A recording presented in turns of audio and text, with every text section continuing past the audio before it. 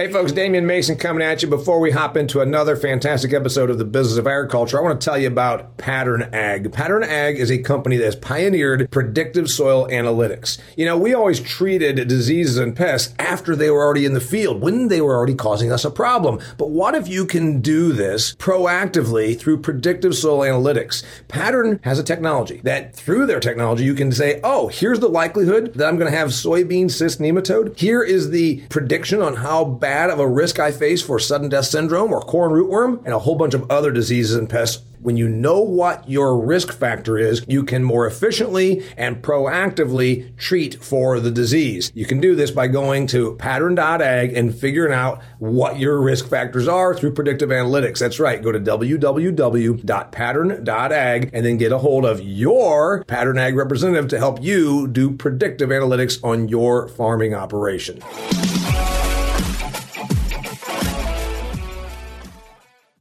Well, greetings. Welcome to the Business of Agriculture. It's me, Damian Mason. You already knew that because it said so in the introduction. Got a great presentation. A program for you today. The program is going to be What's Up with Wheat and Why Is There No GMO Wheat? If you pay attention to the news, if you pay attention to my podcast, you probably see we've got shortness of inventory. There's record prices being paid for wheat right now. China's hoarding wheat, we're told. We know the Russia-Ukraine situation there. They can't get it out or Russia's stealing it. It's a damn mess. But also, wheat is one of those things that you can grow just about anywhere. I think every continent, every part of the continent over the country, grows wheat in some capacity, but we ain't got enough of it. And one reason might be that we're not scientifically doing all that we can to raise more wheat. Terry Wanzik is one of my guests, and Darren Paget is my other guest. They're both farmers. Terry is a farmer in North Dakota. Darren is a farmer in Oregon.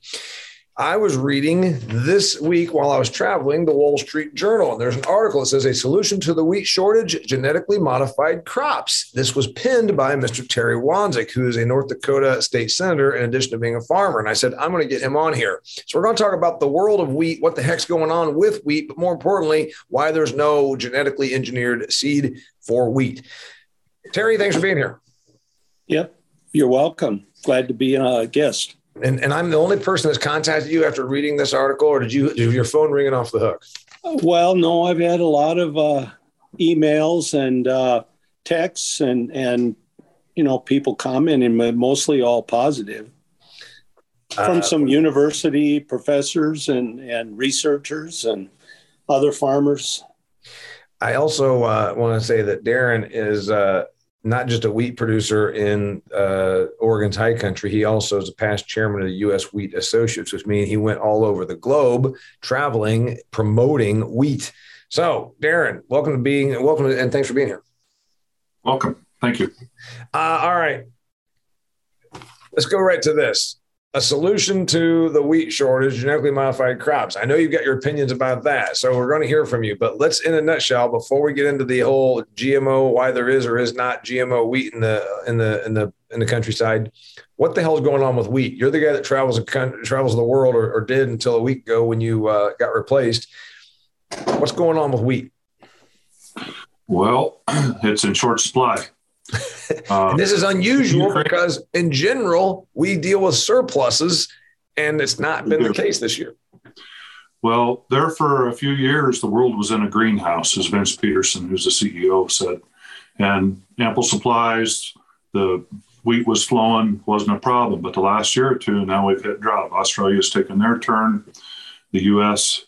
has taken different parts, has taken their turn this year. Of course, that last year spilled into Canada as well, who are your major exporters. There's Russia, Ukraine together, collectively, is about 13-14% of the world's wheat production, but they're 30% of the exports. And the U.S. is about half that. So even if we wanted to, we couldn't even begin to backfill that if we double production. They are 13% of global production, but they send more of their stuff away, so they account for. What's the percentage of global trade? They make up 1/3 of all traded wheat. Close to it, yeah. Okay, and a lot of that is goes to price buyers. So your African nations, Middle East, it's freight logical. Most people are just trying to keep belly buttons from chewing on a backbone. Yeah. And that's where a lot of that grain grows. With this war going on, this is where you're going to see, I would assume, riots and different things from lack of food. It's already, I've understood, in Sri Lanka starting, but that Black Sea wheat is not making it to those destinations. And people go, well, why doesn't the U.S. just backfill? The Secretary of Agriculture said we could do it. Well, it's a little more complicated than that.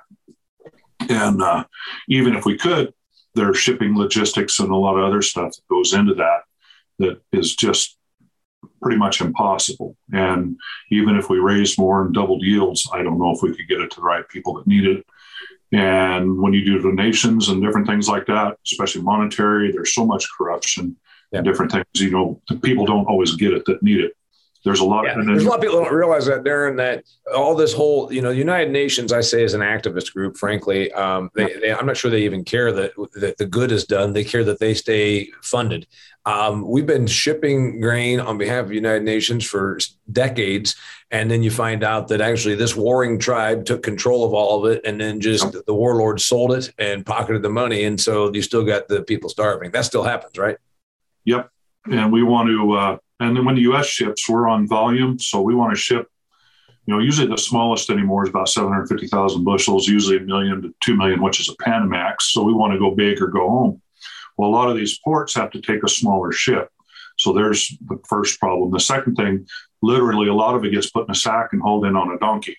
People don't realize how much of the world still eats with their fingers. Mm-hmm. There's just a lot that goes on to it. And as you just alluded to, the warlords and everything, a lot of times when you get this kind of stuff going on, they profit from it, and the people that need it go without. Yeah. By the way, you said that the USA is about half of as much as the Russia, Ukraine in terms of exports. So we are an export country on wheat, and we amount to how much usually on exported wheat? 50% of the crop gets exported, and that's about roughly 900 million to 1 billion bushels, depending on the year. And that would be been down this year because the price has been high and we simply didn't have it. If we send half of what we produce overseas here in the U.S., and then does that amount to maybe 10% of global trade wheat? 15% of globally traded wheat. Okay. Terry Wanzik, before we talk about your article, you're a North Dakota guy. I started going to North Dakota for my speaking business in 1995, landed in Bismarck. I thought this is an interesting country, and then I've been there a bunch of times since. You were a big wheat state. I don't think you were the biggest wheat state. I think it used to be Kansas, and then, of course, you got the Washingtons and you got the Oregons where Aaron is and all that. But North Dakota grew a lot of wheat also because it was cold up there. You planted wheat because you couldn't grow corn or soybeans up there. Some of that has changed because of genetics, but also because of economics. You're a farmer. You don't hardly grow wheat anymore, right? Right. And there are many neighbors who don't grow wheat at all anymore. Okay. So take me through the history on that. Well, I probably the best way is to list the data from USDA, National Ag Statistical Service. When you look up our county back in 1996, there was 450,000 acres of wheat growing in our county, and only about 2,600 acres of soybeans and 18,000 acres of corn. Mm-hmm. Now you go to today, soybeans, the last few years, we've averaged around 460,000 acres of soybeans, 200,000 acres of corn, and wheat's down to around 80,000 acres. Okay. So just to give you an idea of the kind of shift in production. And when I grew up, my grandfather, my great-grandfather, my dad, they grew mostly wheat, barley, and oats or cereal grains. Yeah. So that's the kind of result. And that I use 96 because that's kind of the year when some of this new technology started coming out in soybeans and corn. Yeah. 1996, the anti-GMO crowd doesn't think much about 1996, but certainly I do, because if you had to walk soybean fields as a kid to get rid of volunteer corn and weeds because the weed control was so terrible, I always told everybody, if you're anti-GMO, come out here on a 95-degree day. I'll start at one county road and I'll give you a weed hook. And by the time you get to the other end of that field, to the other county road, you're going to love genetically engineered soybeans that are Roundup tolerant because you don't have to do all that crap.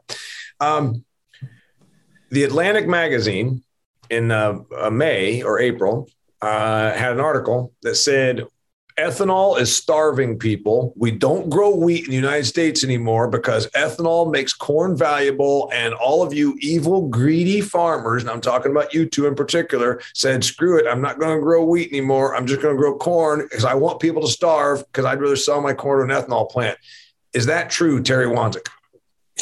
I would say not. They probably don't realize a lot of the byproduct of producing ethanol is DDGs, dried distiller grains, which are still used to feed to livestock of many different kinds, and it's used to generate food. In my opinion, you could say ethanol, we're getting,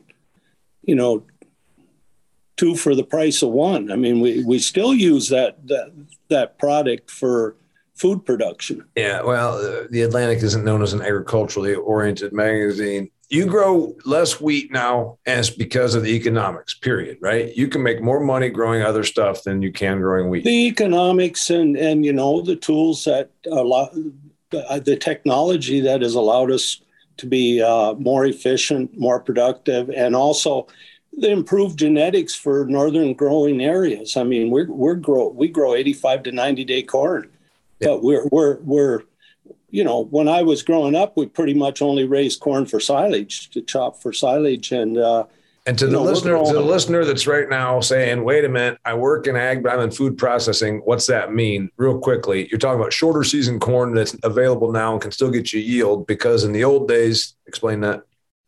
Well, in the old days, our growing season, of course, is a lot shorter than Iowa or Illinois, or even southeastern North Dakota. I'm in South Central area, and I mean, there's corn growing all the way up to the Canadian border now. You can get as early as 78-day corn, and those early varieties, the genetics have improved immensely. I mean, you're going to give up some yield, but we're raising 85-day corn that can yield 180 to 200 bushels. Yeah, and our farming, we would have never ever dreamt that we could get those kind of yields when I was growing up. So, and the reason I wanted you to explain that, so somebody that doesn't know, that you said you raised corn only for silage. To make silage, it doesn't have to dry down. To make dry corn that you actually shell has to dry down. In a North Dakota growing season and genetics that we had 40 years ago, you wouldn't have been able to do that. So you're growing corn because it makes more economic sense, period. I'm sorry, repeat. You're growing corn because it makes you more money. Right. It's an economic thing. Definitely, we're making more money growing corn and soybeans than we do normally growing wheat. This year, of course, wheat prices are up as well, but still, soybeans and corn prices are right up there as well. So it's still not going to encourage us to grow a whole lot of more wheat. Darren, when I was in Morrow, Oregon, one of the times I've been there, you and I sat down and talked, and you told me, and I think we even put it on a podcast, you said, I got three choices to make my farm productive out here. Wheat, and wheat. So you can't grow corn in Morrow, Oregon, and you can't grow soybeans. So is it true that the corn and soybean, the genetics and the science has made it, and it's more profitable, that we're going to starve people? Are we in this wheat conundrum because of greed and because of ethanol? You can't grow corn. So anyway, it don't matter. So you can give me an unbiased answer. No. And there's a big reason why the world shifted to corn, if I might add. And the reason I can grow wheat in a 10-inch rainfall area is because there's 6 times the DNA makeup in a plant of wheat than there is a human body. So it's when you're a bottom feeder like myself, that's what you grow. But back. And he's joking, of course, dear listener. He's saying bottom feeder, meaning he farms in some rough climatological / geographical areas. Is that the way we're looking at it? Yeah, that's just my term to make it more make you think a little bit. 10 inches of annual precipitation on fields that I've pointed out, if they were in Huntington, Indiana, they'd put a chairlift on them, because he's got some of those fields where you have to have the combine with the hydraulics to level it off and all that. So you can grow wheat there, but they're not growing wheat where they can grow something else, whereas you can't. So that does mean that we have less supply, right? To a certain point, yes. And when we had the Freedom to Farm Act go through, that's when people got to start growing whatever they wanted. And as Terry said, the genetics increased. And when George Bush was in there, we had a lot of extra crop. And now we're putting 40% of the corn crop through the gas tank, which was politically palatable. And I've told a lot of people, if we weren't doing that, you hadn't seen a bloodletting going on when you've got 13, 14 billion bushels of corn and 40% of it doesn't have a home as it does now. Mm-hmm. So it was a bit tax code driven, mm-hmm. and it elevated everything else. And then you put the genetics with it, and guys like Terry now can go corn, and they should, if it makes more sense. I've asked a lot of people, said, well, GMO wheat, it sure helped the yield and everything. I said, so how much more $4 or $5 wheat do you want to have on the market? Yeah, of course, we don't have $4 wheat now, and we're going to get to the GMO stuff. We're going to take a quick little second here and remind our listeners that if you enjoy the Business of Agriculture podcast and you like to see what's happening on some of America's most progressive, success-minded farms, check out what I'm doing, the good work at Extreme Ag. Extreme Ag, there's no E on the front of that, just extremeag.farm is the website. We've recorded hundreds of podcasts, over 100 podcasts, videos on farm, trials that we're doing with new products, new practices, articles from Successful Farming that are LinkedIn. So, dear listener, if you like what's happening in agriculture and you want to see some things that are happening at the farm level, check out the work we're doing at extremeag.farm, and it doesn't cost you nothing. You can just go there and check it all out, and I know you're going to enjoy it. Okay, before we get to the GMO thing, you just said something really smart there that, all right, the tax code drove us to, and the renewable fuel standards created the whole thing for ethanol. And I've recorded for our listeners, the chief executive officer of the Renewable Fuels Association has been on this.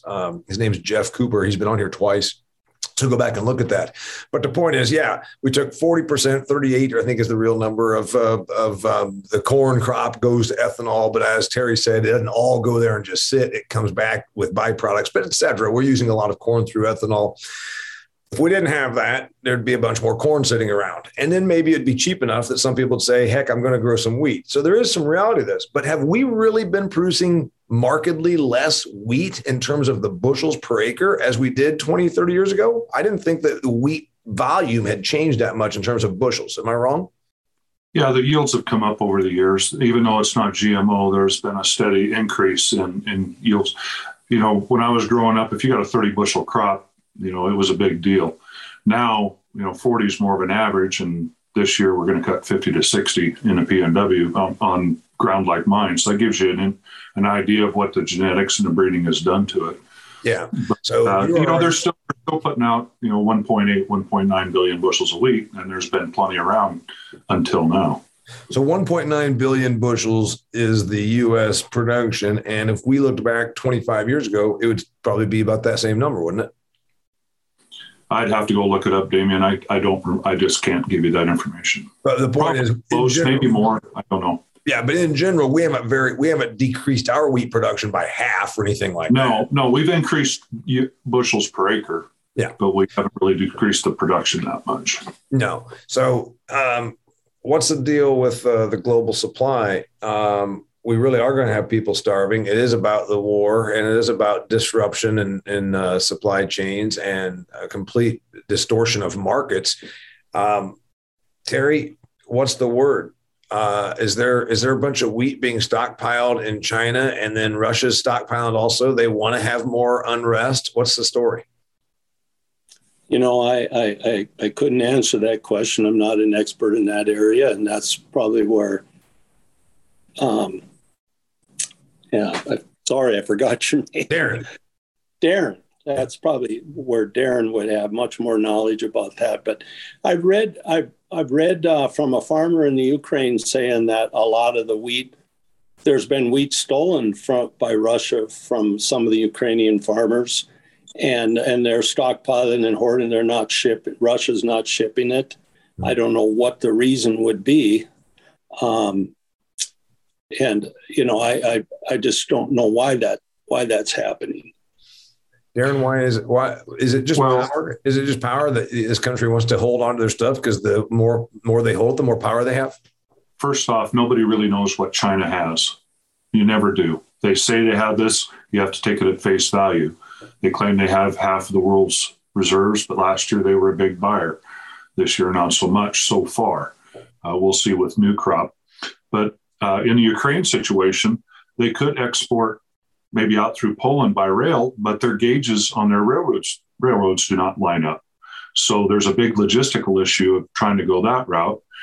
Odessa used to be their big export facility. I'm not sure, and nobody really knows exactly what's going on there. Plus, they put lines out there, so if somebody did want to go in and get it, you need somebody there clearing the way to make sure that something doesn't blow up. So otherwise your ship's going to get blown up.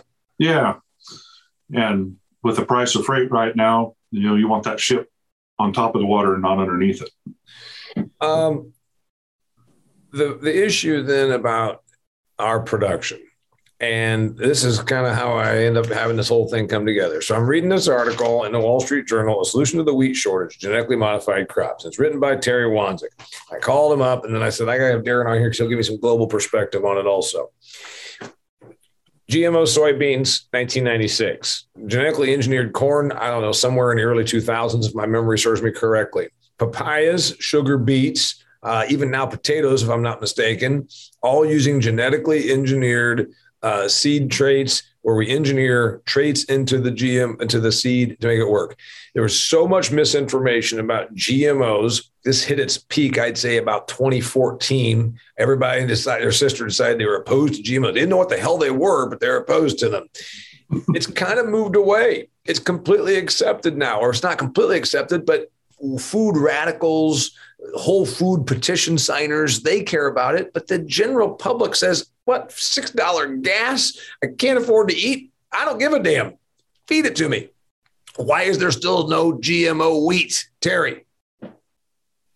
Well, I think with people like Darren at work with the U.S. Wheat Associates, there's always been a concern, which was a valid concern, about the marketplace and whether they would accept that. But as you said, you look at how long we've been using GMO soybeans and corn, and how readily acceptable they are. And it's even created a niche market within soybeans, in the sense some people want non-GMO soybeans. Well, it gave producers an opportunity to get a premium for growing non-GMO soybeans. And I always felt that, well, if somebody really wants non-GMO wheat, us farmers have system of bins and production tools that we could grow a non-GMO crop for a non-GMO market. We'll give the market what it wants, but it's pretty hard to do that when you're not even allowed to ever use them. And one thing where I see GMO could really help with our wheat production, another problem we have with wheat, is the uncertainty. We can forward contract soybeans and corn, and especially with the kind of production of capabilities we have now. And we don't have to worry about all the other issues like with wheat. We have a real problem in our area with DON, or vomitoxin, Fusarium head blight. If your VOM level's a certain level, you think you have nice looking wheat, you haul it up the elevator and they tell you it's worth half of what the market is. Or ergot, you have ergot problems. I could see this technology helping provide some natural resistance to those kinds of diseases, and help create a little more certainty in marketing your wheat ahead of what you have. And you can't take advantage of these high prices because you might have low protein, you might have falling numbers problems, you might have VOM problems, you might have ergot problems.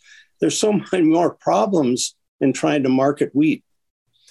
First off, I think you said a lot, and that's good. First off, when people outside of ag, my neighbors in the suburbs of Arizona where I live half the year, if I say GMO, Dr. Oz said it was evil or whatever. They don't even know. And they many of them think GMO is a pesticide you spray on them. I once saw like Dr. Oz telling his audience that these factory farms spray these GMOs on their crops. I'm like, that's like saying we spray tonsillectomies. It's a process. It's a technology. It's not a product, right? Genetically engineered means it's a process. It's a technology. It's not a herbicide. It's a more technical process of, genetically. I mean, in a sense, didn't the Indians or the Native Americans originally take maize and create corn by crossing them two different plants? I mean, it's about, identifying genetic traits that are beneficial and breeding them into the plant. So, yeah, exactly. And I don't know for sure about the Native Americans. I wasn't here, but I would say this. We've done a hell of a good job with genetically engineering stuff. And when you say, if you're even around people that are somewhat literate about this, they equate genetically engineered or GMO with glyphosate tolerant. And as Terry pointed out, no, what if we did Roundup, didn't worry about glyphosate and Roundup? What if instead we did genetically engineered to be resistant to fusarium, whatever that word is, and all these blights? Darren, would that not work? Well, the first thing is to get real customer acceptance. Everybody has an iPhone or whatever. Yeah. That's the key. And there's some differences in there. Let's back up just a little bit on the breeding, because I think GMOs would be a great thing, especially for somebody in a drought area. That's what Bioceres released in Argentina, is a GMO wheat that has drought tolerance to it. And for somebody who it normally doesn't rain between May and October, that sounds pretty attractive. But let's talk about how we got here. First off, when you breed wheat, used to be it took 8 to 10 years to get a finished product to where Terry or I could plant it. Now that number is more like 6 or 7 years. But my wife is from Portland, so I talk to a lot of urban people. So I've come up with some stupid analogies that seem to work. First off, when wheat is crossed, it's crossed 6,000 to 8,000 times before we get that finished product. And I liken it to crashing two cars together and you rebuild a car out of the parts and pieces. Maybe you got the tires you want, the windshield, but you didn't get the radio. Do it again. You got the radio, but the bumper's wrong. And you do it, and you do it, and you do it. And pretty soon, yeah, that's what we got to go with. Not perfect, but as close as it's going to get. So with GM, all you go in and you surgically take the bumper off that car and you swap it with the other one, and you got what you need. So that's the advantage, and the time frame to bring it to fruition would be much better. Yeah, we just saved 6,000 crashes, and a few years, right? Yes, and very surgical, very precise. There were kids going blind in Africa because of lack of vitamin A. They put vitamin A in their rice, and guess what? They're not going blind. Right. And it's all done through genetic engineering of a seed trait. So there's still resistance against this, and is it out of ignorance and fear? A lot of it, and having plenty. When I always said, until you couldn't go to the grocery store and get it off the shelf or flip the switch and your light didn't come on, people didn't give a rip. Well, we've seen toilet paper absence. We've seen flour gone. And you're right. The high elevation of price, I think, would be more acceptable now than before. But the difference, and I was in Japan one time and dining with the Nishin people. Nishin is 40% of Japan's milling capacity. Of the exports, they roughly buy 5% of the U.S. wheat crop to that one mill when you boil down the numbers. 5% of the U.S. wheat crop goes to one mill in Japan. Nishin Milling Company. I mean, it's a lot of mills, but they swing a pretty big stick, even though Japan's number 3 and 4 now on our, usually about number 3 on the export customers. It used to be number 1, but they have a stagnant population.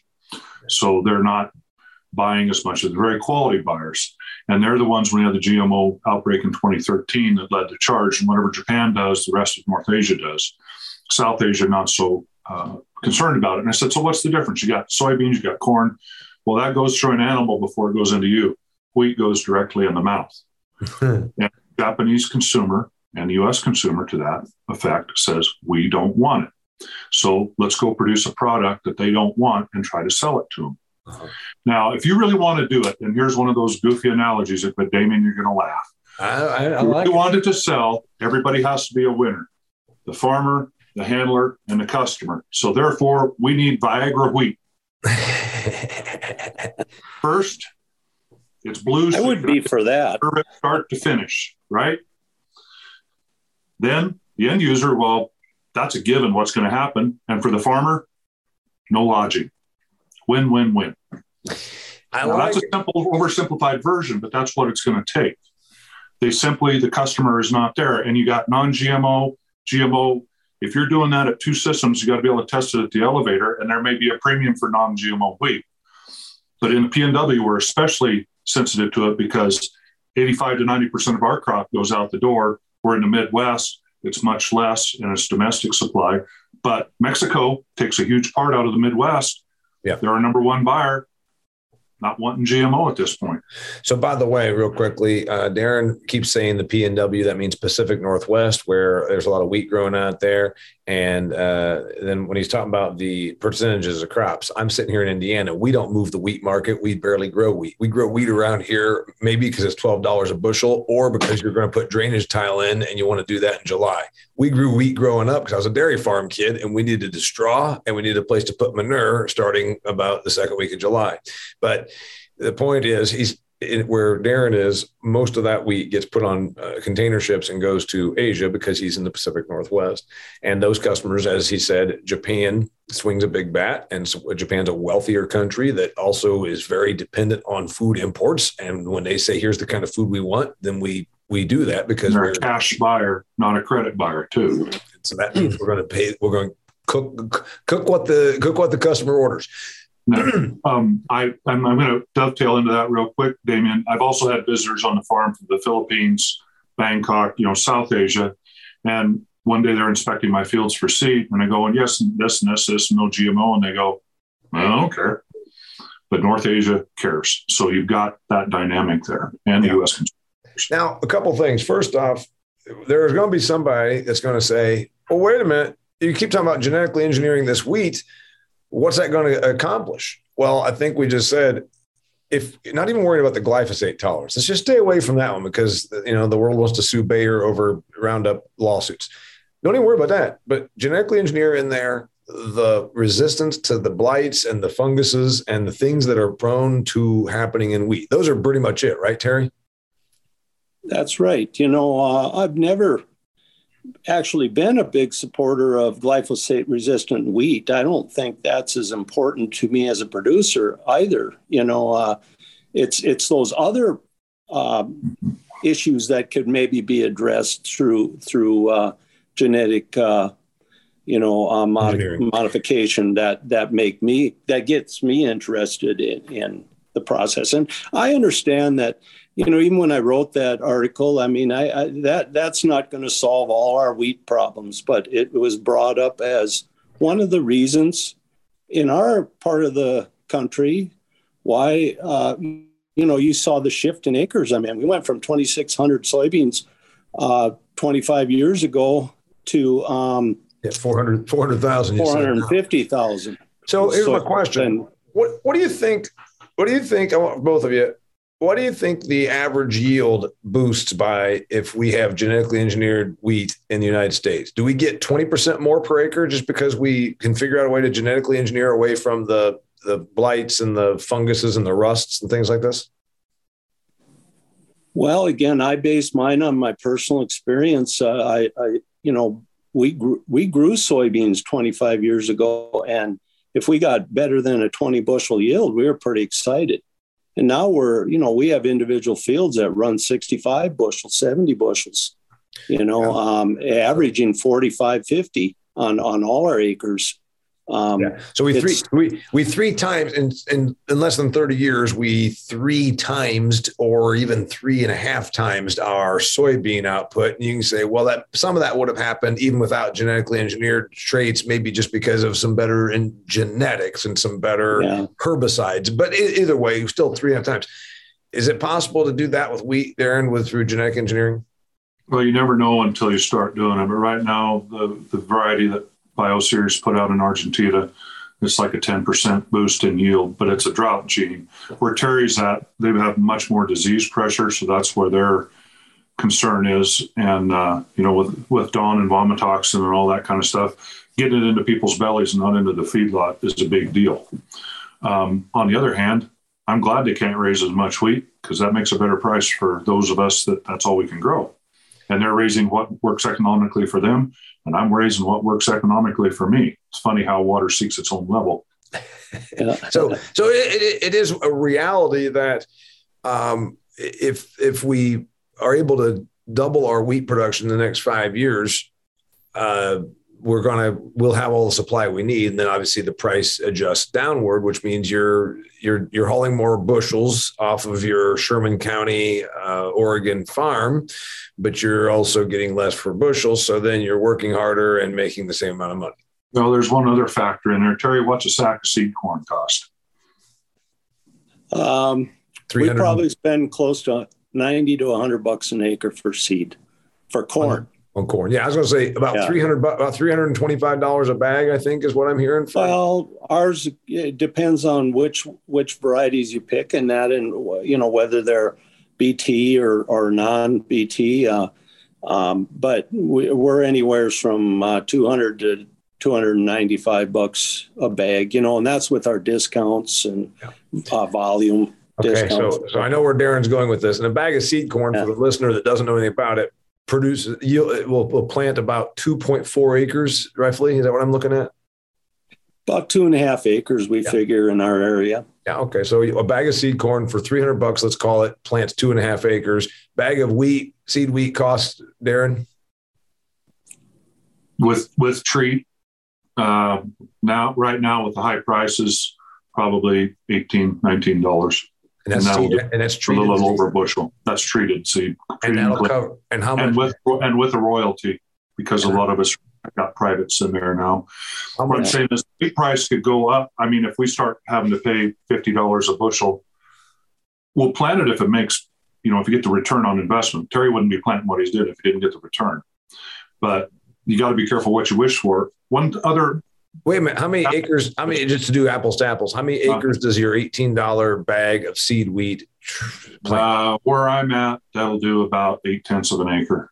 Okay. So on an acre cost basis, you're still, he's over there at about $100 an acre on seed, and you're at about 25 or something. No, it'd be more like 14. Okay. To 15. But one thing that is accepted, and I actually sat there with Nish and Millie one night having dinner, because that's what you do. And they looked at me, and normally years ago I would have just blurted something out, but I had enough sense to think about it for a minute after multiple beers and glasses of sake. They said, "So what do you think about CRISPR technology?" Which I assume you're familiar with. Yep. Gene editing. And I thought about it for a second and took a drink of beer and said, "Well, what do you think about CRISPR technology?" And they're growing 2 thumbs up. So that's a big deal. And I think that's an easier sell at this point, is to use the gene editing and go in and shut that. Right now we're battling with rust, which is very rare, but it does happen. Go and shut that gene off that, makes it susceptible to rust or whatever. I don't know how it works with Dawn or vomitoxin, Terry, if they could, if there's a gene in there somewhere they could switch off. But that is politically palatable at this point. So it may be a baby step thing. I don't know. Mm-hmm. Yeah, I would agree. I would agree with you, Darren. So isn't it interesting that CRISPR is just kind of like it's more acceptable, but it still is doing genetically engineering stuff. It's kind of like MySpace. That wasn't cool, but Facebook is cool. So CRISPR is just the Facebook to GMO's MySpace. Is that what we're doing here? Yeah. A lot of people just want to, they want to feel good about what they're doing. Look, food is such a personal, emotional thing. Yeah. You go on the first date, what do? Dinner and a movie. You get together for your family, and you've got the big Thanksgiving dinner. It's the most personal, close to you kind of thing there is. And people do care about it, unless it's way expensive. And then, well, maybe not so much if I can say. Hey, Terry, since I haven't been to your town exactly, but I've been close. And I can tell you, I've been to Sherman County, Oregon a number of times. When he says dinner and a movie for a date, he means you can go to, there's one tavern in the county. And as far as the movie, somebody that you know might have an old VHS player and some old VHS tapes there. They're in a theater for 40 miles from where he lives. So it's good. Well, actually, the community I live in is about 16,000. It's got more than one restaurant anyway. And probably has a movie theater also. Yeah, we have a cinema, movie theater. Hey, so what did we not cover? We talked about the global wheat situation. Is there going to be pressure now? Is there going to be pressure now to say, you know what, things are bad. Let's go ahead and push this genetically engineered seed out there because we got people starving in Africa. There's going to be food riots, as Darren pointed out, like there was in 2014 with the whole Arab Spring thing. That was mostly a food shortage induced violence, not to mention they've got some other political issues over there. Are we going to see enough pressure that are like, screw it, genetically engineered stuff? Is it going to happen because the necessity is a mother of invention? Terry, you go first. Well, boy, that's hard to say. Stop being a politician and answer yes or no. Yeah. Yes, that could possibly. I think it could present a situation. I think there has to be some desperation at some point that could push us in that direction. The necessity of having those bushels, if it does help solve that problem, I think it could be pressured in. It could be more acceptable. Darren, is there going to be? But I deal with some of the same relatives and that come from the city, and I know what Darren's talking about. I mean, there's a lot of ignorance, and I go on Facebook, and being a public official, I try to not comment too much on there, but there's times you can just see the ignorance and some of these issues being addressed, like on Facebook or Twitter or whatever. Is it going to happen, Darren? Because we know that the Portland social media mom that marches against Monsanto is going to be dead set against it.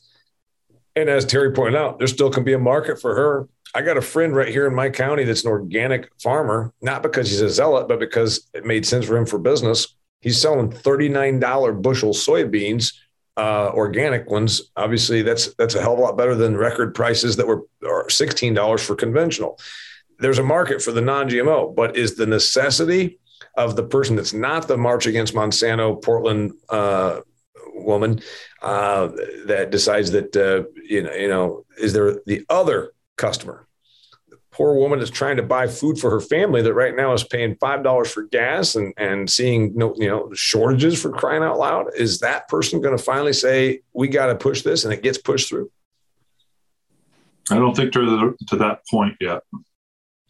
And especially, customer acceptance, there's a couple of things. If you had some trait, took all the wrinkles out of your forehead or something like that they had to have, it'd be like the phone, be drawn through the system. Wally Curtis taught me that's the best way to, when it's drawn through the system, you can't beat it. If you're up there trying to ram it through, you're usually doomed to fail.